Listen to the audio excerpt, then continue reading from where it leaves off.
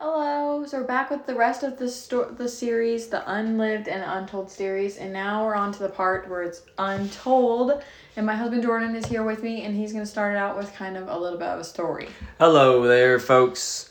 So we've been talking about this Unlived and Untold series, right? And so it kind of goes with like, are we caught between, like how do we live our lives, right? And do we tell people about the way that we live our lives, or do we tell other people about the ways that God's delivered us from such and such? And so we were just trying to think of some stories that would like kind of depict that, and so we were thinking about that. And so we have a family member that is always just like very giving, like very giving, like sometimes maybe a little bit like, oh my gosh, this is so much, like almost too much, but it's also like really good, and like just as an example, when I started coming around to church a few years ago, and so when I did, they were at church, and I didn't really know them or a whole lot of people in general, but they saw me and they're like, oh my gosh, you should have this fur coat. I don't even think they knew who you were. Yeah, I don't think they knew who I was. Yeah. And so they just gave me this fur Why coat. Why would you want a fur coat? I don't know. I guess I just looked like I wanted one. Yeah, okay. But so they gave me the fur coat and I just left it behind. You did? Yeah. Oh my gosh, Jordan. Anyway, but so then sometimes we go over to their house. Obviously, it's been a long time now, and they know my name, and like we're friends and stuff. But we go over to their house. Well, you're related. Yeah, we're related, right? Yeah. But we'll go over to their house, and they'll just like send us away with stuff, and they don't do it to just us, but they do it to everybody in the family. Mm-hmm. And like it'll be like sometimes it's like a cooking book, or like a little kid's book that's like, oh my gosh, is this 50 years old or something? And then like pots and pans, or just all kinds of crazy stuff. And one time they gave us I don't know, sort of a children's book or something. It's like a children's book, but yet it has like a mature story in it. Yeah. So it's like, yeah, I don't know, like it's like a storybook kind of. Yeah, it's like a children's book for adults. And it's also for children, but yes. Yeah, so then we went home with this book that day, and we're like, great, they gave us another book. And then so we're kind of like joking around, making fun of it, and like, okay, let's read it and see. So we did, and it turned out that the story was like really good and like building up. And it was perfect for that season of our lives. Yeah, and sometimes we look at the book and think that there's so much less value in the book than we think. And like the books are life, right? And sometimes we see our life and think that there's not worth in our story, and we don't really have to tell our story, because why would somebody want to listen to our story? So that's what we're talking about. All that to say that to unpack the idea of living a told life, like a life that tells of the story that God's creating in us. So I think that I'm going to throw it back to Mariah Phillips' wheelhouse. Yeah. Oh my gosh, you just called it Phillips? Wow. I'm just used to it sometimes. Wow. Okay. Anyway, a lot of times, we feel like we're afraid to like share our story or tell how we really feel or what we're really going through. Because in our society and just in life in general, it seems like most of the time around us, what's going on is just people's highlight moments. The big things that happen in life, but so many times we leave out the testimony and the story of how we got to where we are in those highlight moments. We love sharing the highlights, but we try to hide the lowlights. But most of our life is lived in the middle, in the day-to-day, and that is also something to be shared. Yeah. Yeah, if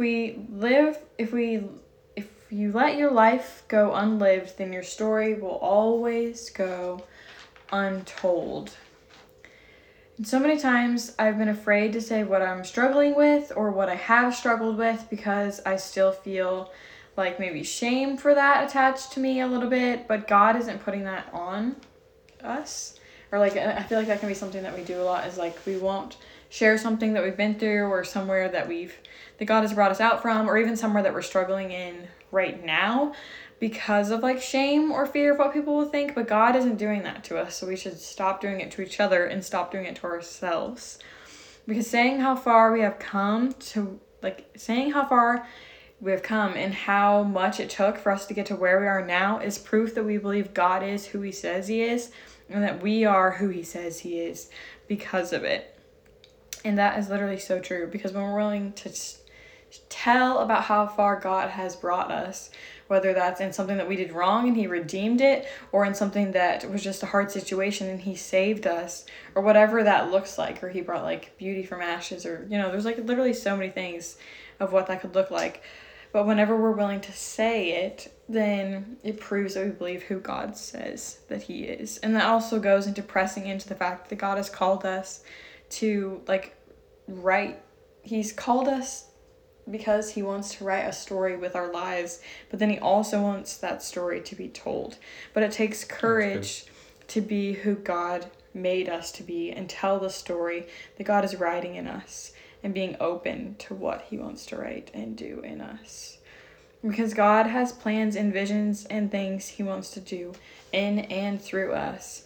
But if we don't believe who God is and who we are because of it, we won't press into God or the plans of God. And the only way to know is to get with God and talk to him, but also get with God's people and talk to them, and also just be willing to share about where we are and where we want to go and how far God has brought us. Because I almost said dad, but I meant to say God, because God has a story for you to tell and a story that he wants to write in you. And the encouragement of this is to not let it go untold. Yeah, and I was just going to throw in there that sometimes you said something about society or other people, like having other people in your life, I think. Mm-hmm. And a lot of times, with or without that, we can get stuck in our own head and like almost confused in a way that we like about what the truth is, right? And about how I guess about how we can live our life with freedom, and without telling those stories and without hearing them from other people, it's hard to see it like in our own life. Like we can know it from the Bible, but it's hard to see those things like be active in our life. And if it's one thing to say that I'm gonna live like a told life, or I'm not gonna go unlived, but how can we honestly do that if we don't know what we're defining as living? Mm-hmm.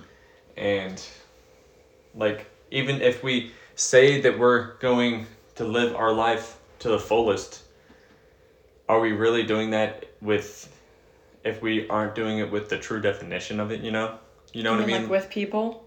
Yeah, and what do you mean by true definition of it? With people, and being open and honest, because we're supposed to be open and honest about, and Jesus, the way, the truth, and the life. But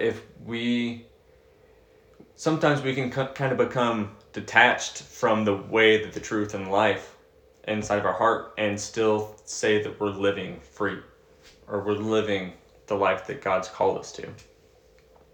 You know what I mean? They're just empty words? Yeah, as if they're just empty words, or...